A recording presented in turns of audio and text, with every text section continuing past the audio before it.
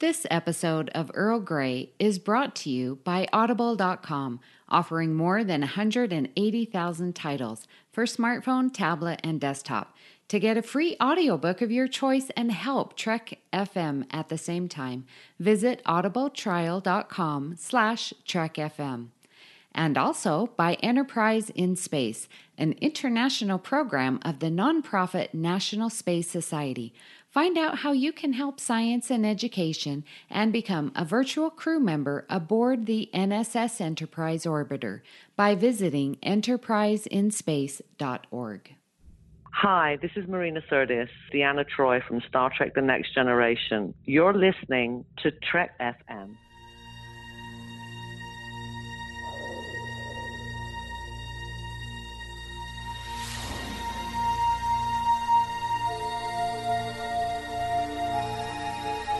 Tea Earl Grey hot.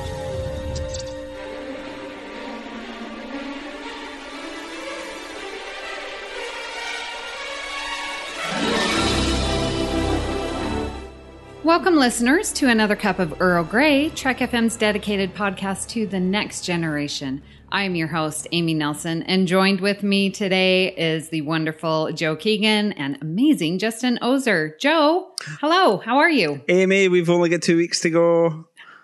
Yay! And then I can reach out and I'll be able to physically touch you. It's amazing. Yes! I'm so excited. Very excited. Star Trek Las Vegas is coming up, listeners. Mm-hmm. So, and if you don't go, you have to get your life in order and just go and experience Star Trek Las Vegas. Yes. If you can't make it this year, come next year. Now, Justin, we're going to see you there too as well. Woohoo! That's right. I will be there at Star Trek Las Vegas as we record this. It's a couple weeks. When this comes out, it'll only be a little over a week. So very, very exciting. And listeners, if you're there, you can see all three hosts of Earl Grey potentially if you catch us all hanging out together in the hallway. Because we will be doing that.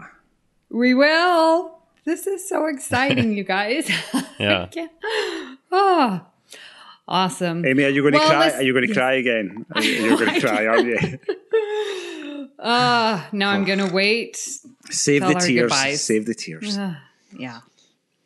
Got some fun things planned, so very excited. And you're baking a cake. Can't wait for that. Yeah, we're going to talk. I've got an idea. I had an idea that you could do a scale model of the Enterprise D. Screen accurate, but when you cut into it, you take a slice, you can see the blueprints. Oh, right. Like the deck plans. And it's a big enough cake you can slice into it and see all 42 decks, right? All 42 decks, all 3,300 bedrooms. Right? Yep. Cetacean ops, all sorts. Yeah. The gymnasium. Well, I don't know. Amy might need some time. Maybe next year. I know. You've only got 2 weeks, so better get baking. Yeah, I've got 2 weeks to perfect it. All right. Know. Yes. Well, hey, Joe, we have an iTunes giveaway. Why don't you remind our listeners about it? So, yeah, if you listen to Earl Grey, you will already know about our iTunes giveaway. But from now, or from the beginning of July until the 31st of August, or August 31st, we are doing an iTunes giveaway. So if you do a review on iTunes and leave a star rating, you will be put into the draw for an amazing gift, which has been donated by our listener and associate producer, Chris Tribuzio. So yeah, the gift that has been, or the prize for the iTunes giveaway is a set of TNG collector cards. If you go onto the Babel conference, you'll be able to see some photos of them, and they look really good. I might actually have to enter using a pseudonym. Is that allowed? Well, no, it is not. Hosts of Trek FM are not eligible. Damn the small print. Or their families. No. Okay. Chris wants to give it away to a listener, not a host. I listen. Okay, that's fair enough. Yes, these are the way these competitions go. Yes. Okay. All right. Well, listeners, we do have some Babel Conference feedback from our EG 282, where we did our Lost Episodes Part 8. So, Justin, why don't you start us off? Yeah, so that was the episode where we talked about Genius's Pain and the alternate version of Generations. So Vera Bible said, "Love the episode. I agree with the general consensus that the episode did not sound that great." And here she's talking about Genius's Pain. "I kept envisioning the scene from the TNG episode Cost of Living, where Lwaxana takes Alexander to the holodeck and there are mimes, a fire breather, that head in a bubble, etc. It's Star Trek trying to be wacky and funny, and most of the time that does not work. All the listener suggestions sounded much more enjoyable. Amy, you brought up how they should have used Troy more, other than as an object of desire, and I 100% agree. I think that statement could apply to most of the series. Both she and Beverly were woefully underused/misused. Well, thank you, Vera, for your comments. I think I agree with all of them. What do you guys think? Yeah, I was, and I put in the Babel conference, like, I was thinking of Cost of Living and that floating bubble and just how silly that episode was. And, it's not one of my go-to episodes because of that, but I appreciate what it was trying to do. So Vera, I definitely agree with you. I kind of like the silliness of Cost of Living and all the stuff that's going on. It's kind of fun. Yeah, because it tempers and, is in contrast to the heart of the episode. Right. Yeah. What do you think, Joe? I think we maybe all thought of Cost of Living when we were doing that episode. I couldn't remember the name of the episode, Cost of Living, when we were recording, so didn't mention it. But just the pranky nature of those alien guys and the wackiness of the holodeck characters they've got. Amy, I agree. It's not one of my go-to episodes. It kind of irritates me, so I tend to skip over it. Sorry. So, Kimberly Lawler says, "Thanks for a nice episode. I think the reason I didn't like either Lost episode is they didn't have any obvious character development angle or particularly interesting sci-fi concept. Ron Moore and Brannon Braga were usually good for hitting both angles. I have major issues with the way they handled both in the actual Generations movie. But at least they tried. And they did a fantastic job with All Good Things, of course. With the Generations concept, I think Justin is right in that many people would have been disappointed with only a hologram of Kirk, just as they were disappointed with the Enterprise finale for similar reasons." Yeah, thanks for your comment, Kimberly. Do you know what? My knowledge of kind of showrunners and producers and directors is kind of really limited. So when you mentioned Ron Moore and Brannon Braga, that is not something that had ever occurred to me, that they'd kind of been on point in terms of their sci-fi content, concepts and character development angles. So new knowledge to me. Anytime, I think we discussed that during the episode when they were toying with the idea of having a hologram for Kirk. I think we mentioned the Enterprise finale and how it just had been paying kind of lip service, but without any real point to it. And I don't think fans would have appreciated that very much. Yeah, I mean, definitely if you're in the theater and you're expecting this big thing crossing over between the two different crews and it was just a hologram of Kirk, that would have been pretty disappointing. As far as the Enterprise finale, I think the first time that I saw Enterprise, I really hated it. But in subsequent rewatches, I've come to enjoy aspects of it and know where it's coming from. Certainly far, far from a favorite, but I probably like it more than most. Oh, well, I just admitted that. Yeah. Well, we have Greg Malumbi who writes, "Love the episode. This Lost episode seemed too basic for me. As for a TNG character in a movie, what about Tomalak? I still want a real Romulan-dominated Trek movie." Greg, I completely agree with you. I really wanted a Romulan movie. I was hoping the Insurrection was going to be that Romulan. So I definitely am with you. And I commented on the Babel conference. I'm like, what about Nemesis? But we all know that's not really the Romulan-natured movie that we really wanted. Yeah, it's not an intense focus. I mean, Romulans are in it, but it really focuses more on Remans and this human clone, Shinzon, right? Yep. So I'm hoping, certainly in the Picard series, it seems like maybe we might get a Romulan main character. Hoping for that. I think that would be really cool because they need to be more explored. I think they've cast a young male actor and there's a rumour circulating, or maybe it's just a feeling that I have, that he's going to be a young kind of Romulan refugee that's in it's Picard's possible. gang.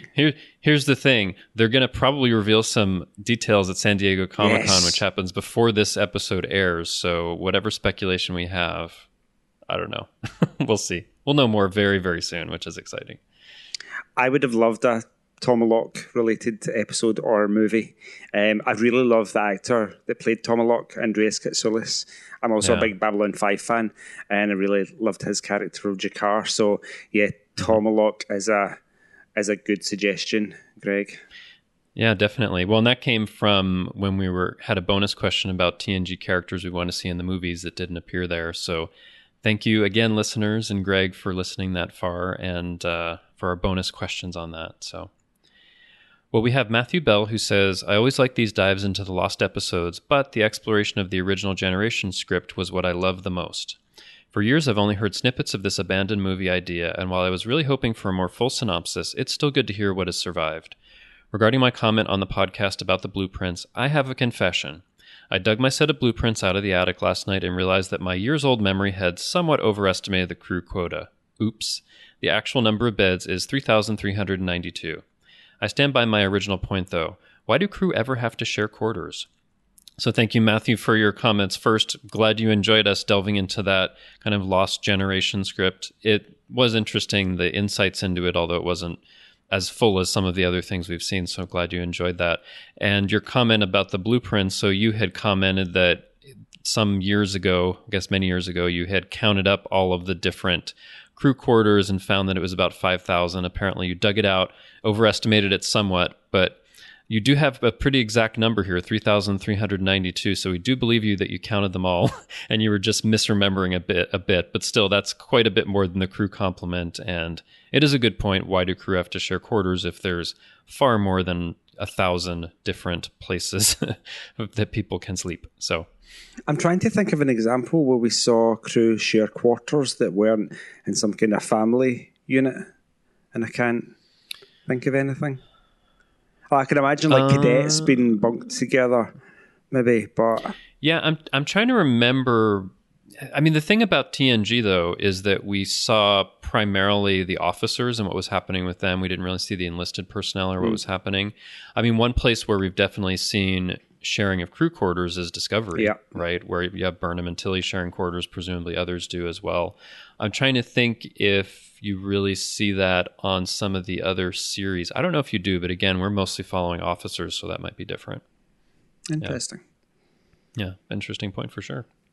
Yeah, Matthew, thank you for digging out your blueprints. That's really some dedication, and still counting each bed, 3,392. That's pretty impressive. Yes. So thank you, Matthew. Special commendation to Matthew Bell for actually doing that insurmountable task. 3,392 stars for Matthew Bell. That's right. Well, let's get on to today's discussion. Very excited to continue our deleted scenes. So, Justin, why don't you get us going?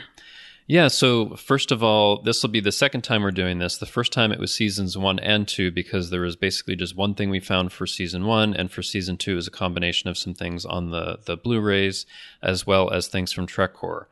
Now, as far as season 3, there are no deleted scenes on the Blu-ray at all. But there is still something for us to talk about because Trek Core again came through some years ago because they get these tapes from people I think that worked on the show that has some deleted scenes that for whatever reason didn't make it onto the Blu-rays. So we actually have quite a few across some different episodes. So the episodes we'll be talking about are Evolution, The Bonding, The Defector, and Sins of the Father.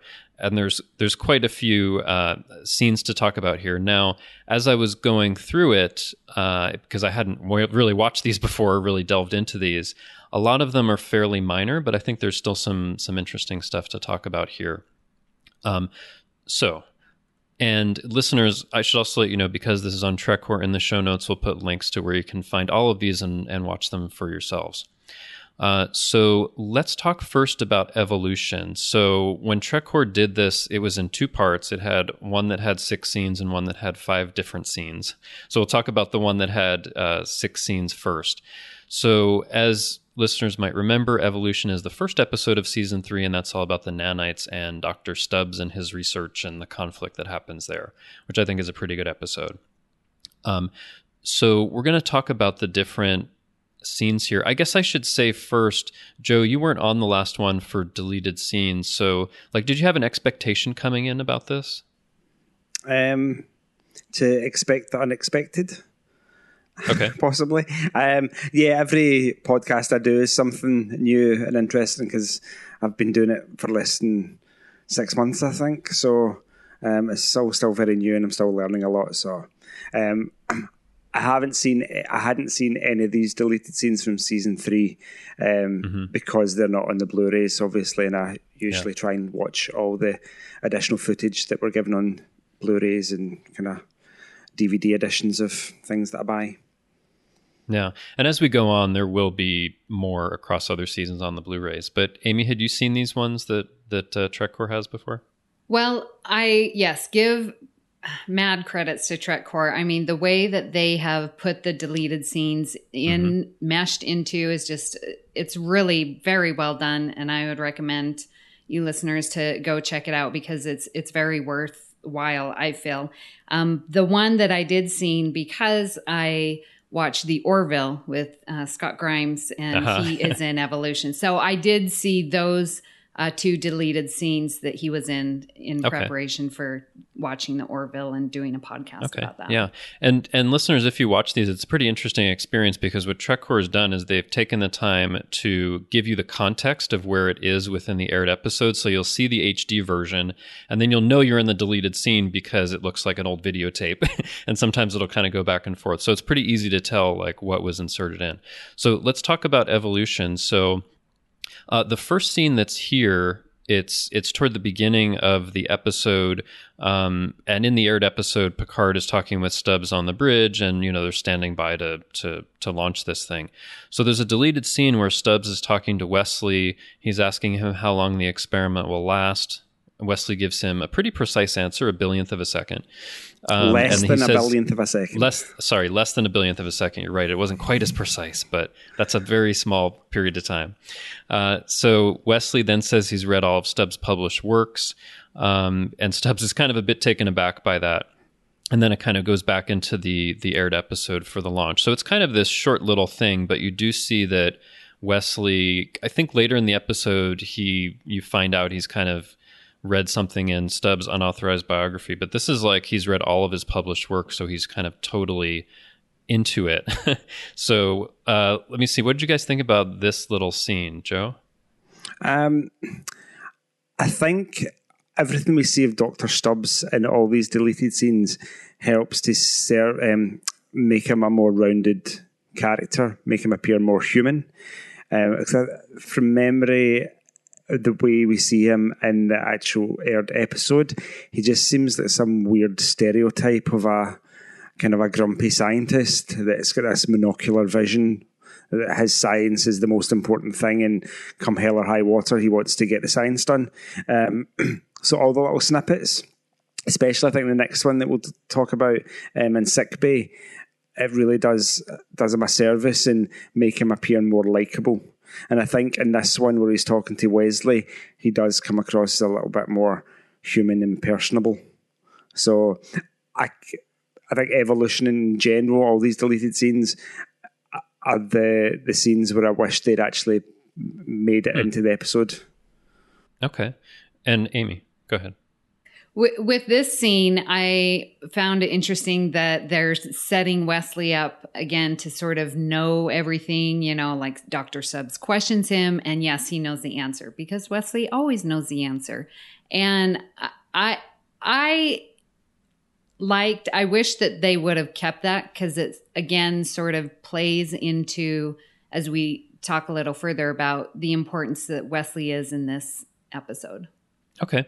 Yeah, I mean, I think I tend to agree. It's like a short little bit, but it just, it gives Stubbs a little more rounded character, and it shows you even more how much Wesley is like into his work. So that's the first one. It's just kind of a short sequence. So then the second one, which I kind of love because of the outfits. But anyway, so Wesley's kind of in a hallway. He's coming down the hall. There's 3 kids in very brightly colored suits, so outfits. So, I mean, listeners, if you've seen like an image of this or you've seen this deleted scene, it's another one of those cases in Star Trek where there's kind of wacky futuristic clothing. They're kind of, one of them has a blue outfit, the other one's kind of, I don't know, hot pink, the other one's kind of like a lemon, bright yellow, lemon color. So there's these 3 kids that come down the corridor, and they come by to say hi. And as you mentioned before, Joe, Scott Grimes is one of the kids. He kind of says hi. You know, one of the girls says they're going to the holodeck to ski in Switzerland, and they're inviting Wesley for that. Wesley can't go. He has to check on Stubbs in sickbay. So again, adding like he's devoted to making sure Stubbs is okay and his work and all that.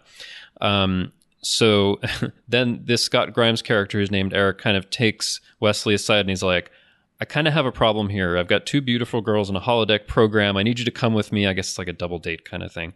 And Wesley says, no, he has too much to do. And, you know, Eric's kind of disappointed as he walks away. So that's kind of the whole little sequence. But let me start with you, Amy. What did you think of this particular scene? I wish that it was there, number one, because those skiing outfits are hilarious. Classic, yeah. Yeah. And I think that, again, it sets up Wesley as a kid. And I really don't remember seeing a lot of kids his age. I mean, outside of, you know, applying for the academy, you know, but here we see teenagers on board the Enterprise doing normal things. And I think we do miss out on seeing that. So I wish they would have kept that. And it's just great to see Scott Grimes because I know him as Malloy on the Orville. Oh, nice. Yeah. And actually, Joe, before I go to you, I just want to, I mean, I think you're right, Amy, and Trekcore does point that out here, that up until this point, the only other kids we've seen are younger than Wesley. You don't see like teenagers his age. So it would have been nice to see him interact with people his own age. And you can also see how he's different. They're like, hey, let's have fun skiing on the holodeck. He's like, no, I got adult stuff, guys. You know, so it kind of shows he's separated out there. But Joe, what did you think of this little scene? Yeah, in terms of Wesley's choice, you can see that it's kind of, the choice kind of tears him up, and he's got that kind of Starfleet professionalism about him, where Scott Grimes' character says, I really need you to come along on this date. There's only a fire to keep us warm, and there's going to be an avalanche that's going to keep us in the log cabin. Oh my God. Yeah, it's really corny. But you can see Wesley's going, no, I really can. I've got duties and they're more important than kind of having fun in the holodeck, which is good for the character to have done that, I think. I do agree with Amy, they should have kept that in. I can imagine being a teenager on a ship with children and grown adults. You end up as some kind of dysfunctional, malformed young adult, don't you? Mm-hmm. With no people the same age as you. Interesting about the ski outfits, the one that Scott Grimes is wearing, the blue stripy thing. You can actually see that in an episode of Deep Space Nine. Really? And it's hanging in Garak's tailor shop, like on display, just as you go in the door. Okay. Wow. That's cool. You've done your memory alpha digging, I see. I think it wasn't me, it was Ewan. Ewan spotted it and really? He did some digging. I've got a PA for my podcasting now, so... Very cool. Yeah. So I would have liked to keep this in. I mean, I think as we talk about this, back then they had to be pretty exact in the time for the episode, so they did have to do these little cuts. I do wonder if nowadays when it can be more variable, and you see that with Discovery where, you know, you've had episodes all the way from like 37 minutes to over an hour. If it was variable like that, they could have kept things in like this, but some of them had to go. But yeah, it is kind of a shame for that one. So, moving on to the next scene, which is a little bit later, it's Dr. Stubbs in sickbay. So when you see this, it starts out with the aired part that you're in sickbay, and the nurse is asking Stubbs to.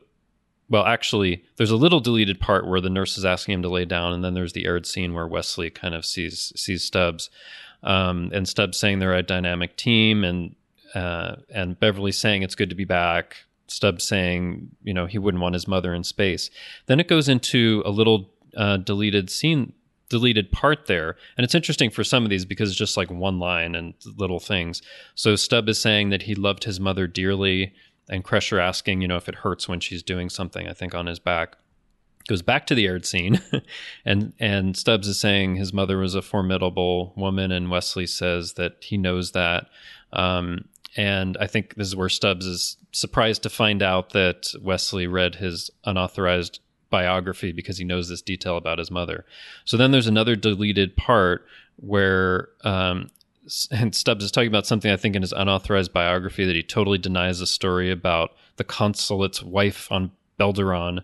We were just good friends. So it's just kind of like these little things here where you're finding out a little bit more about Stubbs. And I think, as you said before, Joe, maybe making him a little more rounded, a little more human. So what do we think about this one? Joe? Keep it. I like that. Yeah. Like I was saying earlier, it serves to make him kind of give the character more depth and make him more likable. Because in the Earl episode, he's not a likable person at all. And all the bit about the consulate's wife and those details, it kind of serves to kind of make him a character you kind of want to keep around and edit that deleted scene back into the episode. So it's really annoying. Why do they need 15 or 16 minutes of adverts in old-fashioned TV? Because that helped to support the show and pay for it. Adverts. Does anybody ever watch an advert? An ad break is time to go in and make a cup of tea. Well, I can say when I'm streaming things, I love to go for services that have no commercials because I want to avoid that. But I do watch TV at my mother-in-law's house. She's like 88 years old, so she watches network TV and all of that. So we're there. She's watching the commercials. We are too, because we're there with her. So actually see quite a bit. Nice. Cool. Amy, what do you think? Yeah. So on this one, I think it's okay to leave out. I think what they do show with Stubbs, like he has issues with women. Obviously going back to his mother, and then it sort of permeates through the deleted scene. So I'm sort of glad that they took that out, because I was like, what, especially when we get to the second part. Yeah. And, so I think it makes him a little bit more egotistical and that he's not likable. And maybe that's adds to the suspense and buildup of the show, but I'm fine leaving his irritation with women out of the episode. Yeah, I mean, that is true, and we'll see that more. There's one that comes later that I would have liked left out, but you may have made a mention of this, but also Trekcore says here that there was some dialogue that was filmed but cut in a later conference lounge scene. So we don't have the video of that, but have the script where Troy is saying that he doesn't like women very much, and Data says, odd. The research material in Dr. Stubbs includes not a few references from gossip columns. It suggests females find him quite attractive. And Troy says, not this one. Actually, I think that would have been great if that was left in, because I think you're right, Amy. There is this thing that can go on also where in some of this deleted stuff where they're trying to make him like this ladies' man or something, which is a little weird. So, okay. Well, let's keep going. The next scene, it actually starts with an aired part in the observation lounge in order to give you some context, where Troy's saying Stubbs' nonchalance is studied and practiced, and saying he'd rather tell the truth. He's telling the truth when he says he'd rather die than leave. And then it cuts over to this deleted scene in sickbay. So you see Crusher in sickbay, and Eric and one of the teenage girls you've seen before, return. So she's been injured. There was some kind of accident on the holodeck. The ground seemed to fall away, but that shouldn't happen in the holodeck. You shouldn't really be able to get hurt. So Crusher contacts engineering and says to close the holodecks until further notice, which I think is interesting because I don't think otherwise you see like the doctor saying to close the holodecks. And she's saying they've had these different control problems. The girl has a fracture that Crusher's going to try to heal. Then the nurse who's there asks if she wants hot chocolate, when the girl kind of smiles to say, it's weird. And nurse is like, so your broken bone's being treated. Would you like hot chocolate? But anyway. Oh, come on. You're not going to read the quote? I don't. I don't have the specific quote. How does it go? The nurse asks Annette, the girl with the injured leg, it's like, you look like you could use something warm inside you. Oh, right. Which is a super awkward, weird line. I know. Who says that? You should use something warm inside of you. And instead of like, would you like a hot beverage or something? Yeah. But anyway, the implication is she's offering her hot chocolate or something like that. Annette also says Wes was going to come along. It's a good thing he didn't. And Crusher kind of wasn't aware of this thing that happened. Eric saying it's a last minute thing. Annette saying they don't see Wes as much now that he's on the bridge, which gives some interesting context. So the nurse goes to the replicator to get this hot chocolate. And what I should say before I describe this is when you're watching these, it's without music, it's without sound effects or anything. You just see like the raw footage. So you see this actress like go up to the thing and she's just like, ah! And she's just like screaming and falls down. It feels like super weird. So something's happened to like electrocute her at the replicator or something. But I mean, I know the character's supposed to be suffering, but I laughed out loud because I didn't expect it, because she just kind of goes a little crazy and falls down. So the nurse isn't breathing, but Crusher manages to revive her.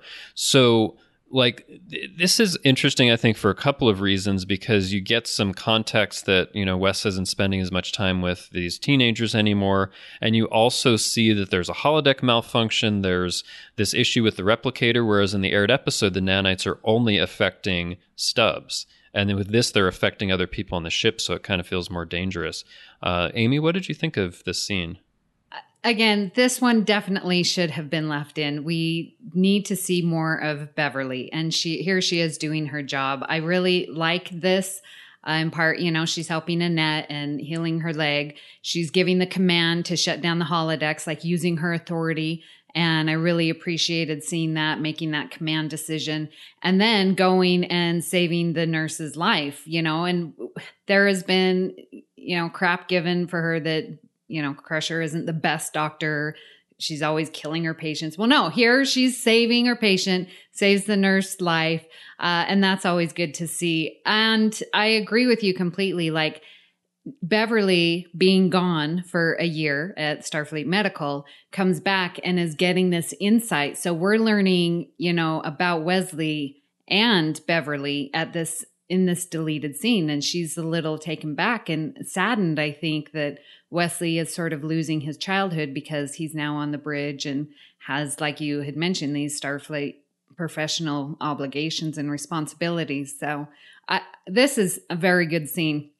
One thing I wrote literally in my note, I'm like, Crady lady screaming at replicator. I'm like, she was that. I was so shocked. But you're right. We don't have the special effects. You know, maybe something drastic would have happened to her, electrocution or something like you said. So, but yeah, that was so funny to watch. I was like, oh my gosh, what is she doing? And it's always funny when you're watching these because you can hear people shuffling. You can hear the doors just like opening. They're tapping their chest. Nothing's coming out. They're just tapping it. Like the hypospray comes up. Like you don't hear anything. They're just pressing something. So it's just kind of funny it's kind of cool to see it before all the special effects and the music. But what did you think of this one, Joe? It spoils the illusion of like Star Trek for me, because I hear and I see all the effects and I want to believe that is how it was filmed.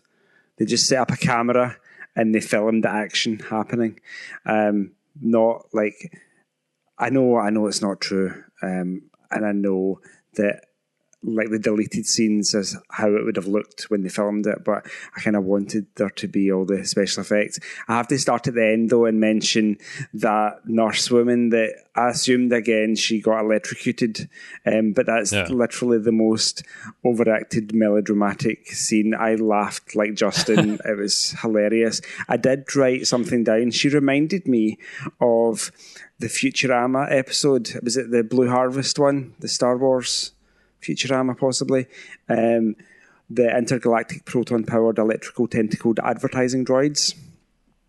Now, I've only seen a couple episodes, so I probably wouldn't know. You know, those inflatable things you get at car dealerships.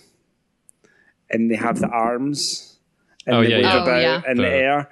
She reminded me of one of those Oh my goodness. Yeah, flailing about. I can see that. Again, I liked I can't really think of anything else apart from the flailing arm woman. I liked that more detail about Wesley kind of losing out, and now that his mum is in on it, what does she do with that information as a concerned parent when his kind of personal life with his friends has been affected because he's been used as essentially slave labour, I suppose, child labour. So yeah, she should have won an Oscar for that scene, that nurse.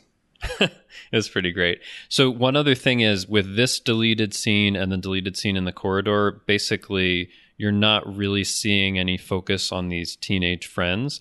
I think Trek Core points out here the only time that you see them is there's a closing scene in 10 Forward, and, you know, Crusher's watching Wesley and his friends from across the room. So you don't really get to know those characters because both of those things are deleted. And I think sometimes in these things, if they delete one, they'll delete another one that has the character. So because there's things that are threading through and they have to kind of deal with both of them. But I think it's pretty interesting. It would have been interesting, you're right, Amy, to see Crusher like saving someone's life. Yeah. All right. So let's go to the next scene. You can tell, listeners, there's lots from Evolution here. So this is a scene that is on the bridge. And so Picard is telling Worf to advise everyone to stay in their quarters unless they're on duty. So there are these malfunctions that are happening, and Picard's being really concerned. There's an interesting line where he says, priority B, access to all power components, whatever that means. So Worf is saying that it's possible it's not a computer breakdown. Riker's saying that sensors show no life in the system. And it's funny, it keeps cutting back to Wesley. He looks like he's like guilty or like worried because he knows he might have caused this thing. So there's a couple cuts back and forth to that. Troy's sensing no life forms or feelings of ill will, but she says she's not attuned to every life form. Riker says it seems like there's something going on. And a little bit later, I kind of noticed this, and it's funny. So Picard's saying it like if it's true that there's some, you know, presence or something, they're making a damn good job of it, which is interesting. But I think for this one, it's like if you cut out the stuff with all the malfunctions, you probably cut out this as well. And it's a lot of like, what's happening? I don't know. What's happening? I don't know. So I don't think this one's too necessary. But what do you think, Amy? You know what? This is the one that I really feel should have been left in because I think that it adds a lot of suspense and adds to the plot. Like, this is dangerous. And especially with Worf putting in his opinion that it's an attack, like then your mind is thinking, yeah, what if it is an attack? And so I just think it adds to the suspense. And so I would have kept it. Okay. But you would have need to have also kept the one before that has like the holodeck malfunction, the replicator. They really go together. Yeah, I wanted that one in too. Oh, okay. All right. Joe, what do you think? I think Amy and I are going to disagree again. I don't know that it added really all that much. See, when they do technobabble, I think everybody, when it comes to technobabble, has kind of a threshold. When before the line, they accept the technobabble and it makes sense in their headcanon. And sometimes it just goes over the line. It goes, that sounds a bit too weird to be technobabble. Like the priority B, access to power components, however it is. I was like, we'd never really heard anything like that, and it didn't feel like something that they would say on the bridge. So I think for that reason, I'm taking that out, possibly. Okay, that's fair. So let's go on to the next one, which is the last one in this first set on Evolution. There is more for Evolution after this. So this is a kind of a tiny little change. So Geordi's in engineering working on something. He's like putting something into place, power coupling or something. And Wesley's looking at a monitor and he says, "Hey, you got it. Nice going, Geordi." Geordi kind of says, "Yeah." And then it goes into an aired episode where they're talking about how to bypass the computer core. I thought this one was weird, like Wesley saying "nice going, Geordi," when Geordi's the chief engineer, outranks him and all that. But Amy, what do you think?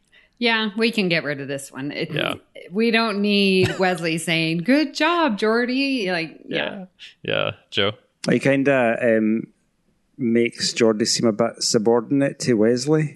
Right. I know he's got Yeah. a kind of key role in this episode because it's his fault.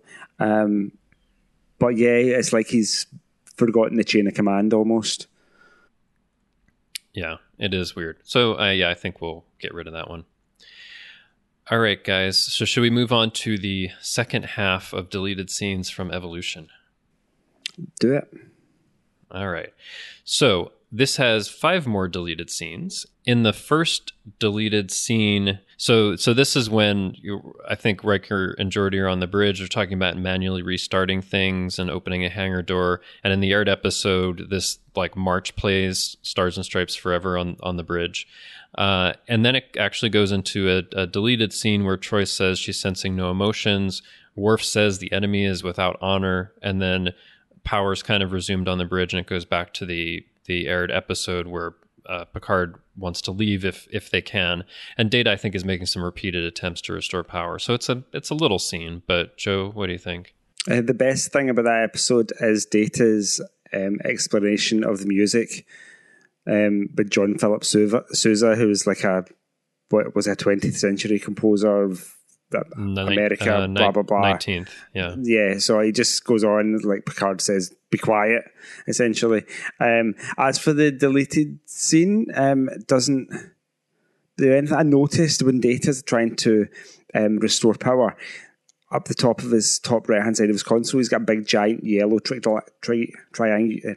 rectangular. I'm getting my shapes mixed up. Big yellow rectangular button, and he keeps just hitting this one button. Oh yeah, to restore power. I was like, surely you've got a whole array of buttons and you're an Android interface with it somehow, and do boop, boop, yeah. boop, You boop, usually boop, see boop, them boop, like boop, tapping boop. away at a lot of stuff, but he was just like kept tapping at one button, right? Yeah, Yeah. super annoying. Amy? Yeah, for this one, I don't think we need it. Again, Troy's not sensing anything, but I mean, it's a machine, and so Yeah, they were it's just kind of okay. going at that point, but I don't know if they need to emphasize it. Yeah, I mean, we already get enough crap that her only purpose is to sense things, and so. Yeah. Okay. Well, moving on to the next one. So a little bit later in the episode, it starts with the aired part where Picard's saying he'll have the head of Stubbs if anyone is harmed. And Data says that Stubbs' actions have really harmed everyone, but it's proven that the nanites have a collective intelligence. So then it goes into the deleted part of it where Troy's saying she senses a vague presence now. It's kind of like a primitive sense of self-preservation, and Crusher's arguing not to destroy the nanites because they have some kind of evolved emotional growth, and Worf's saying the ship's at risk. So then it goes back to the aired episode where Worf wants to exterminate these things. So it's a little part with Troy and Crusher and Worf giving their opinions on what's going on here. So Joe, what did you think of this one? So I feel for this deleted scene, I feel like it was already in the episode in some way. I think they just kind of repeated some of the details that we see. So when I was watching, I was like, I'm sure I've seen this. So for that reason, I'm thinking, leave it out, because there's enough of what's in the deleted scene already in the episode that we don't need to have it in. Yeah. They would just be repeating themselves over and over. Kind of think so. What do you think, Amy? Okay, so Joe, we're Amy's just going to have to disagreeing continue again. disagreeing. This, I think, is important to have because now we have Troy, she's my favorite, but she's now sensing life. So it's showing a progression, throughout. And yeah, we didn't really see every deleted scene where she says she can't sense, these beings. But so we're going from can't sense, I can't feel anything to finally, yes, I do feel something. So it's showing a progression that these nanites are going through. And I think it is important to keep. Okay. We're each entitled to our opinion. That's fine. Yeah. So going on to the next one. So it starts with the aired episode. Stubbs is in his quarters, and Troy comes in to talk to him. And I think he's annoyed with Troy and says she can't resist and she only wants to help. And he's saying, yes, to break the shell, get in touch with my true feelings. It goes into the deleted scene, and here is exactly what Stubbs says. He says, what is the preoccupation that women have with demystifying me? It must be the challenge. climb me because I'm there. And then it goes back to the aired episode where Troy says she's only worried about his state of mind. I absolutely hate that line that Troy has, especially and that's just like an awkward way to put it. It's gross. I don't like it. Climb me because I'm there. Demystify me like he's some kind of god or something. I definitely wanted to forget about this one. Amy? Yeah, this one did not make me happy. And I wrote down, I'm like, that women, and I'm like, women are trying to demystify. No, that would be, you would say, I don't like that counselors try. It's not the fact that she's a woman. She's doing her job, dude. So get over the fact that she's a woman. She's a counselor. It could have been appropriate. Oh, I hate that counselors try and demystify me and try and figure me out. Well, yeah, that's their job. It's not the fact that she's a woman. Yeah. Ooh. Yeah, maybe it could have been rephrased like, what's the preoccupation that counselors have with trying to demystify me? It must be the challenge. And stop there. Because also the part where he says like, climb me because I'm here, like he's some mountain or challenge, and there's something like kind of sexual about the phrasing. It's just wrong. I don't know why they even filmed that, but keep it deleted. Yes. Anyway, Joe, you can disagree with us if you want, but oh no, I want to agree for once. He's just a misogynistic jerk, isn't he? He's just not a nice guy at this point, which is why I liked the deleted scenes from earlier, to give him some balance. We hate him because he's this horror of a human, but we like him because he's got a human side. Like that. What is that line? Climb me because I am there. He's got this kind of God-sized ego to him, as if he's some kind of Olympian on top of a mountain, but he's so high above everybody else that people have to climb to get up to his level. It's really weird. But yeah, like it's interesting. Like they were doing some things maybe to round him out a little, and they just like pushed it way too far because they pushed him in the direction of being somebody that you really hate because of like his views towards women. So as Trekcore says, a wise removal because man, imagine if that was in the aired episode. So not good. Mm-hmm. All right. So moving on to the next one. So Wesley's in sick bay. Stubbs comes in. So this whole thing is a deleted scene. I think they just start from there. So Wesley's asking how he is. Stubbs says he's fine and he just wants to get rid of the pests, talking about the nanites. And Stubbs says not to be harsh with him until he's walked in his shoes. Stubbs says they're similar in their obsession. Wesley is kind of obsessed with the academy. He's obsessed with his egg, his experiment, and that others won't understand. Now, Wesley says he wants to go to the academy, but if that doesn't work out, he has other things to live for. And that kind of takes Stubbs a little bit by surprise, I guess because he's so obsessed with things. And he says, oh, of course you do, and then walks away. I think this one is kind of interesting in Wesley saying like, hey, if I don't go to the academy, it's not the end of the world. I can do other things, which kind of ties into the other parts where he has, teenage friends and maybe has other interests and things. But Joe, what do you think about this one? I like the fact that kind of Wesley's comment that there's other things that he could do opens up the Star Trek universe a bit. And it's not just, if you're human, the only thing you can do is to join Starfleet. He's obviously a science major, so he could go and work at the Daystrom Institute or go to the Vulcan Science Academy or something. So there's a whole array of other things, other career options for him. Was this deleted scene required because it kind of brings Stubbs and Wesley together again? Because they're both kind of key parts of the story. Wesley, Dr. Stubbs' big experiment that went all horribly wrong, and then Wesley because he caused it because of his nanites. I think I would maybe leave it in because it's helping tie up that relationship between those two. Possibly. Yeah, I agree with you. I really like the Wesley Stubbs, because it started early on in the episode and some of the deleted scenes we talked about, that Wesley's read all of his works and his autobiography. And, so I like that Stubbs is trying to bring them together. And it's like, look, we're the same, and trying to get an ally during this whole fiasco.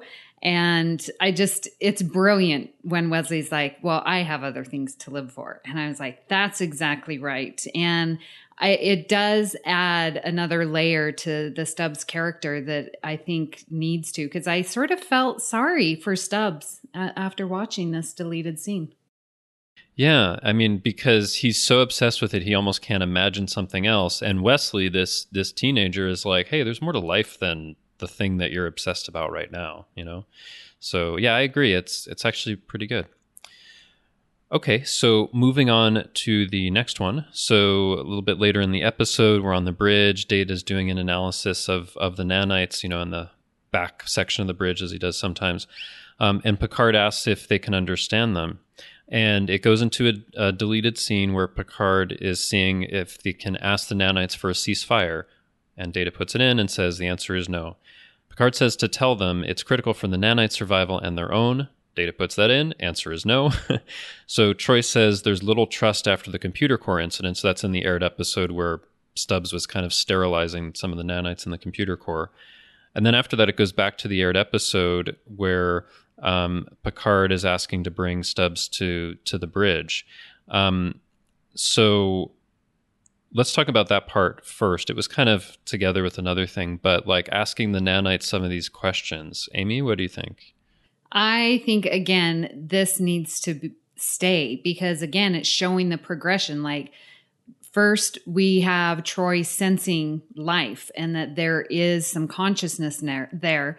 And now we're getting another step in their progression that they are now communicating.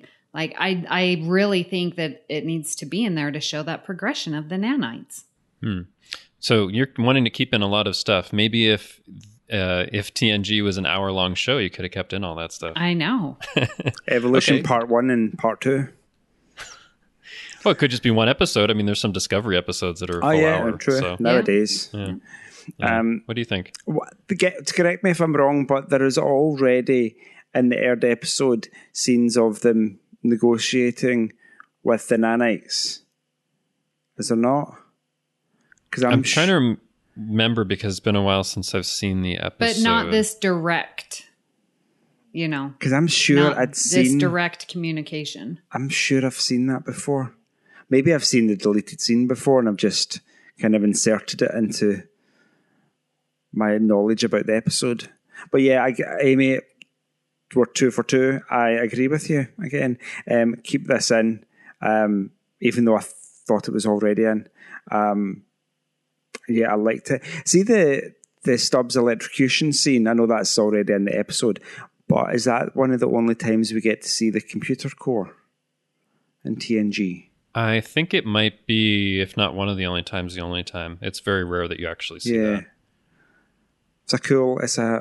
I like the set piece for that. So, I mean, I could be wrong because I'm kind of looking through it, but I think the negotiation in the aired episode happens much later, where the nanites kind of come into Data's body and take him over, and that's when the negotiation starts right toward the end. This would have been earlier, I think. You might be right. Okay.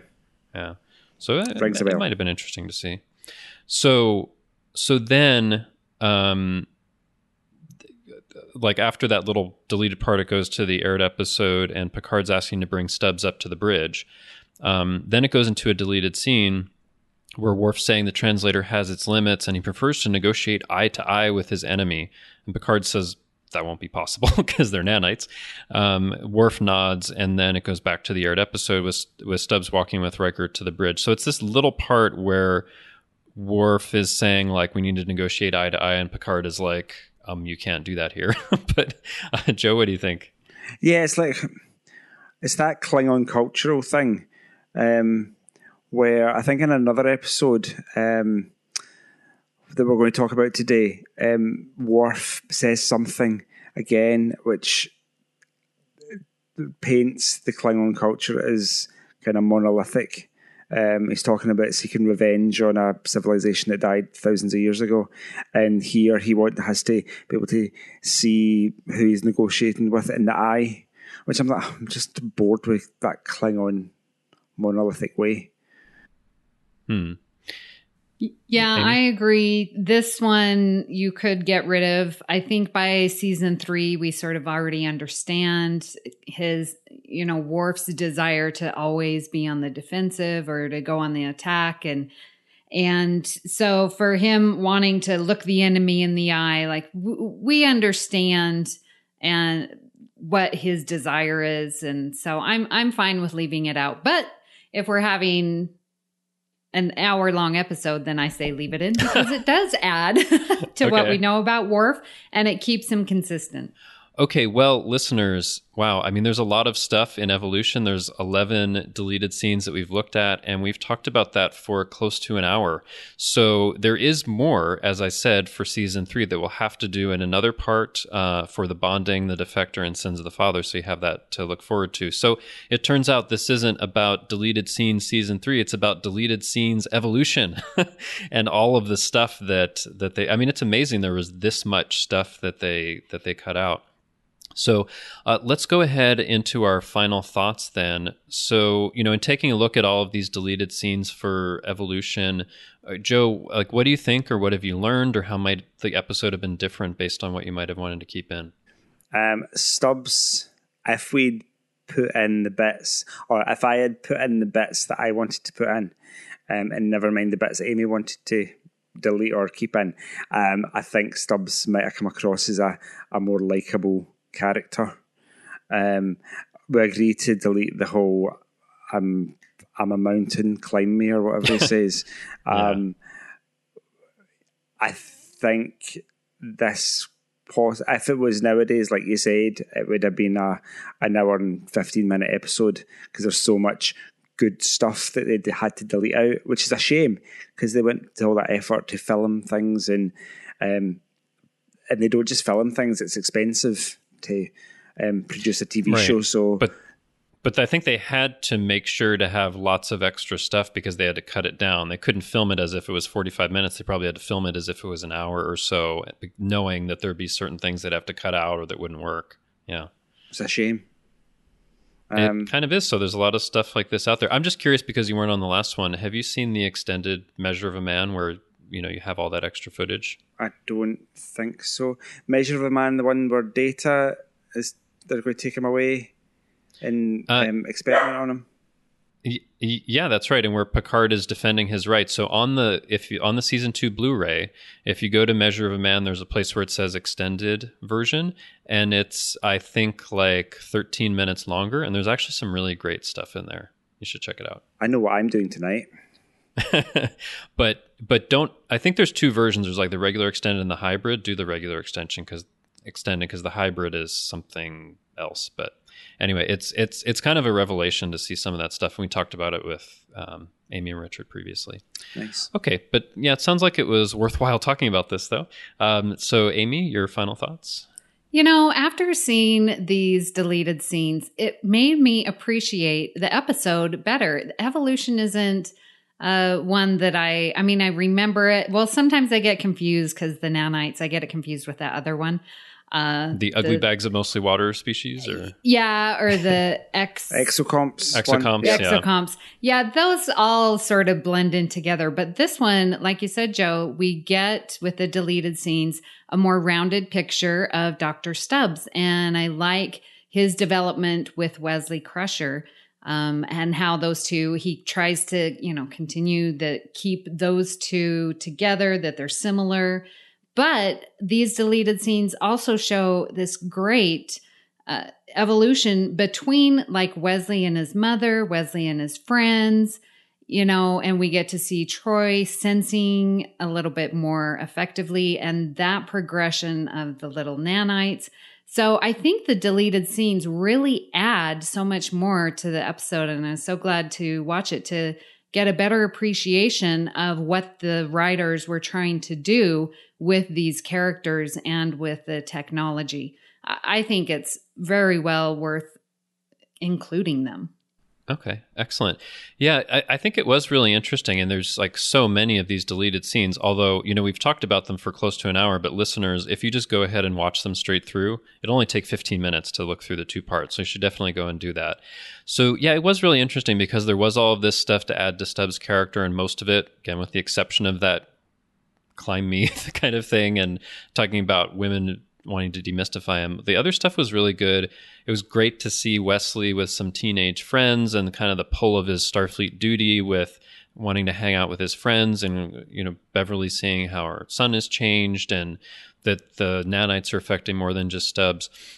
I thought it was pretty interesting. There was a lot of good stuff to keep in, and I'm actually pleased that we got to talk about it for as long as we did, because some of these things, when I was watching them, seem kind of minor, but there's actually quite a lot to think about. So I'm glad that we did this, and listeners, again, will have more deleted scenes from Season 3. I know we have enough for at least another episode just on Season 3 deleted scenes.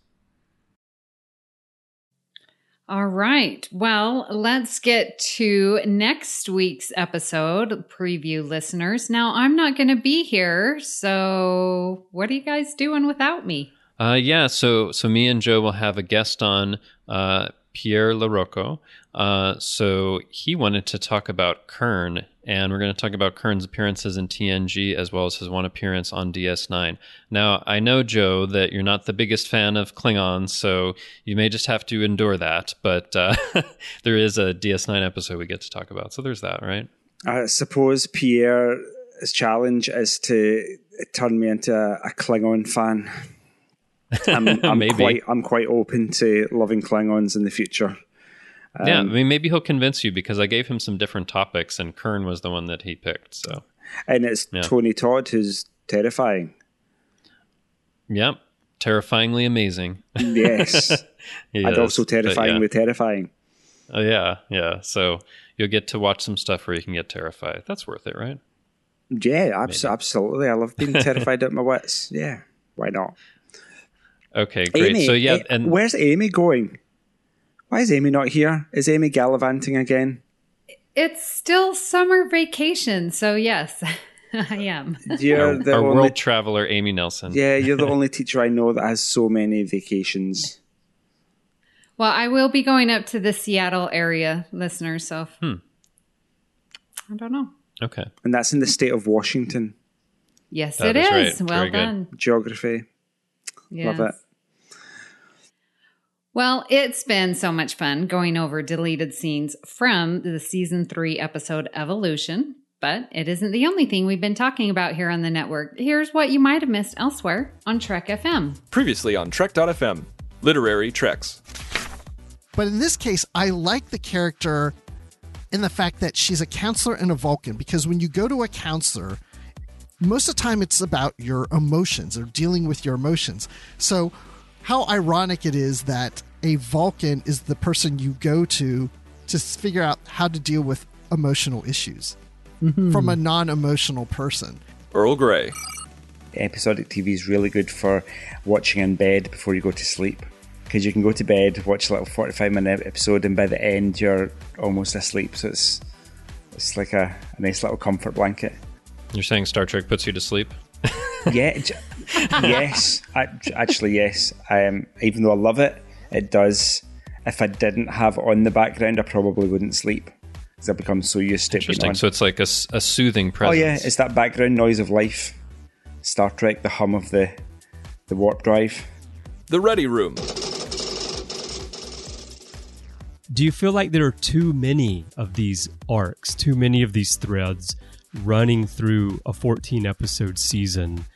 And I ask that because one of the more interesting stories to me, apart from the Red Angel, the big story, is the Stamets-Culber story. And I think that both the actors, Wilson Cruz and Anthony Rapp, have done an amazing job of portraying this story. The chemistry between them feels so real, and I've really connected with the emotions behind this story.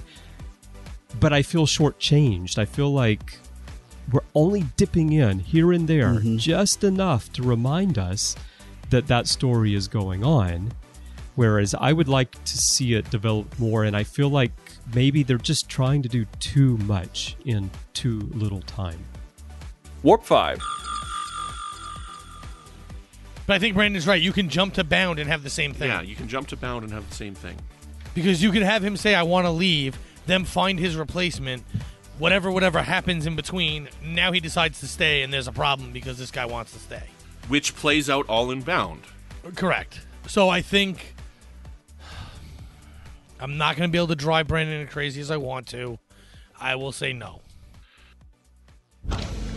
And that's what else is happening on Trek.fm. Check out all these shows and join the conversation about your favorite corner of the Star Trek universe and beyond. You'll find us wherever you get your podcasts.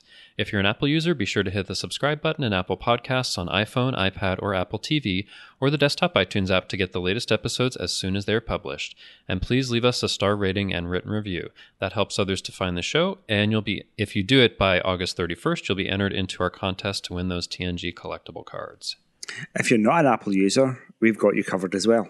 You can find our shows on Google Podcasts, Stitcher, TuneIn, Spreaker, SoundCloud, YouTube, Windows Phone, and most third-party apps, and you can stream and download the MP3 file from our website or grab the RSS link.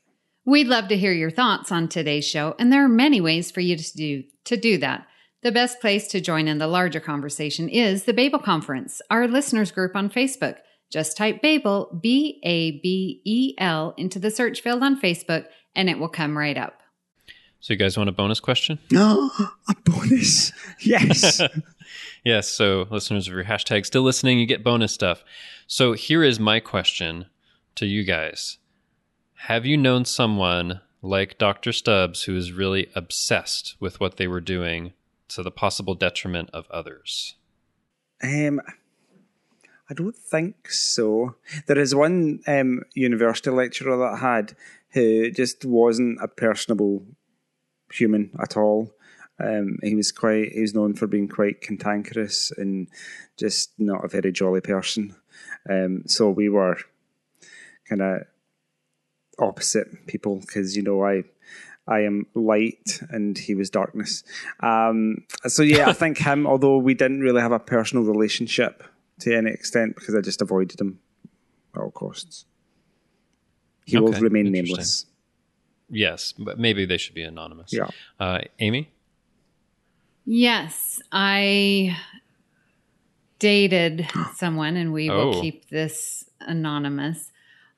He was definitely driven, and he had reasons to. Well, in his mind, I feel that he had reasons, and he was unaccepting of any other alternative solutions, and his solution was it, and it was to the detriment of our relationship, and it was very, very difficult. That is one relationship that is still very near and dear to my heart, but his drive separated us. It was to our detriment. Oh, well. So we don't that. hate him, because we could do the thing where we hate this person for you. And we could have him. I wish him all of the best, and I hope that he is successful because he has sacrificed a lot. So we won't space him out the nearest airlock. That's fine. There you go again, Joe. Know. You hadn't wanted to kill anyone up until this point in the episode. I wanted to kill Dr. Stubbs with the whole climb me on a pole thing or something. Yeah. Like just not a bad death, maybe like being minced in a giant grinder. Oh my goodness, Joe! Wow. Come on, I'm now known for this, so I might as well take it to the nth degree. Yes, own it. I guess so. All right, so of course, Justin, what about you? Yeah, of course, I asked this question. I didn't have an answer because I just spontaneously came up with it. But I would say I've known some people in my life who were kind of obsessed with being famous in some way, and I really don't like that because I don't know, there's something about how someone can be single-minded about trying to like get well known for something or get the right contacts or climb over other people or whatever. Well, climb maybe I shouldn't use, but in the context of this episode. But yeah, they'll remain anonymous. But there are some people that I've known where they're kind of driven in their obsession to try to like be famous or wealthy or powerful or something, and that rubs me the wrong way. And you see that there you go. nowadays with reality TV shows and social media influencers and people that are famous for literally doing nothing positive for society. Just famous for probably looking good and advertising a branded item of clothing or something. So fame isn't always caught up to be. I'm sure it isn't. Unless you're a podcaster on the Trek FM networks. Well, there's different levels of fame. I mean, people know who we are because of this podcast, but it's not this. But like the way that I look at it is, this podcast is heard by, quite a few people. There are a number of people that follow me on social media or whatever, but I don't do that because I'm interested in like being well known. I do it because I love what we do here and sharing it with people and interacting with people. It's not about being well known. It's about like the good time that you have talking about something that you love. So I think that's different. Whereas I've seen some people who go a certain pathway and they don't even really believe in it, but they think the way to fame and power. So that especially bothers me. All right. Well, that's interesting to find all that stuff out. So if you'd like to send us an email, maybe about a Dr. Stubbs type that you've known or something about the deleted scenes today or something else, you can use the form on our website at trek.fm/contact. Choose to send to a show and select Earl Grey. That will come right to us and we might read your email on the show. You can also find the network on Twitter at TrekFM and on Facebook at facebook.com/TrekFM. So, Amy, where can people contact you when you're not going to the replicator to get some hot chocolate and nothing bad happening to you? Excellent. Well, when I'm not doing that, I guess I'm having bad stuff happen to me. But the good things are that I am on the network here on The Edge, which talks about Star Trek Discovery with my good friend Pat Devlin. I am also on the Fandom Podcast Network on the talking about the Orville, which is why I talked about Scott Grimes and his character, Malloy, Gordon Malloy. So I'm over there. You can find me on Twitter at Miss Amy Nelson, but my favorite place right here in the Babel Conference. So Joe, where can people contact you when you are not going to the holodeck to go skiing? Do you know what? I tried skiing when I was in high school, and it wasn't even a real ski slope. It was a dry slope with like really hard plastic bristles as the slope, and it was entirely unpleasant. It wasn't even cold, which skiing should be. They have these ski lifts, like it's a pole with a disc at the bottom, and you pull the pole down and you put it in between your legs, so you're sitting on the disc and it drags you and the skis up the hill, so you can then ski down. But I was a young teenager, very weak, physically weak, and I couldn't pull it down, and it was kind of really elastic, and it sprung back up and it hit me in the chin and I nearly bit my tongue off, so it's spoiled. So thanks for bringing that memory back to me, Amy. However, my new favourite way to be contacted is my email, joepodcasts@gmail.com. I got an email during the week, which was literally the highlight of my year. So thanks for that. You can get me on Twitter at JoeyJoe77UK. And you can also get me on the Babel Conference. And I'm getting better at using Twitter. And if I saw that you're a little more active. I'm trying. I still don't quite get what it is or what the purpose is. I know it's for social media communication. I understand Facebook and all its ins and outs, but Twitter's like a foreign language to me. It's the opposite for me. I enjoy Twitter a lot more than Facebook. Okay, I'm getting used to it. I just click the heart anytime I see a blank heart, I click it. I think that's just the way I'm going to start using it, and then I'll start replying. Be careful what you like. Oh no! If it's like an Earl Grey comment, I will just naturally like it. Otherwise, my co-hosts will message me saying you better go on Twitter because people are contacting you, and I'll be like, oh okay, I'll do that. So that's where you can get me. And Justin, where can people contact you when you're not waiting on them to climb you because you're a mountain? Oh God, don't even say that. I am not waiting for that. So when I'm not doing that, which is always all the time, all the time, you can find me on Twitter. I'm at TrekFan4747, where I tweet about nothing but Star Trek. So guys, how about this? I am just about, well, I'll see when I have time, but by the time this episode airs on the 23rd, I will have finished my TNG rewatch that started in May of 2017. I've been a little bit busy with this podcasting thing, so I'm going to be tweeting about all good things. I plan on having a nice long thread about it because it's so amazing. But anyway, and then I'll have to find something else to do. But you can also find me hanging around the Babel Conference on Facebook. If you'd like to help us keep all our shows coming to you each week, you can become a patron of the network on Patreon. Visit patreon.com/trekfm. That's patreon.com/trekfm to get all the details. Perks include early access to episodes, exclusive content, producer credits, and more, available through our special patrons website, the Patron Zone. It requires a great deal of money to produce, host, and distribute these shows each month. We really appreciate any support you can give us and hope you'll join the team. Again, you'll find all the details at patreon.com/trekfm. I would like to take this opportunity to recognise our current associate producers, Norman Lau, Justin Ozer, Michael Huter, Thomas Appel, Chris Tribuzio, Jim McMahon, and me. Thank you for supporting Trek FM and especially Earl Grey. So join us next time for another cup of Earl Grey. Things are only impossible until they're not. Even my sensory perception picked that up. Great joy and gratitude.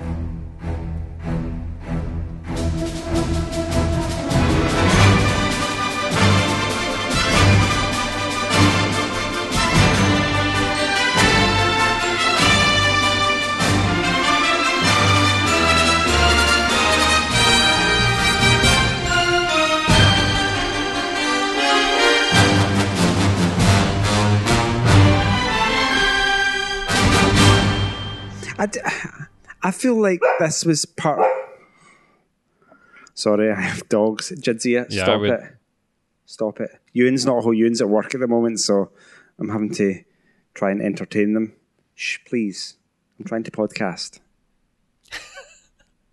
Thank you. Don't dare. She's looking at me saying, I'm going to bark. I'm going to bark. Oh, yep. Come here. Jads, sorry.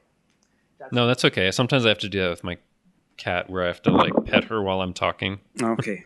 Jad's right. You come over here. Sit down. Lie down. Good dog. Lie in beside me. Go on. There you go. There you go. There we go.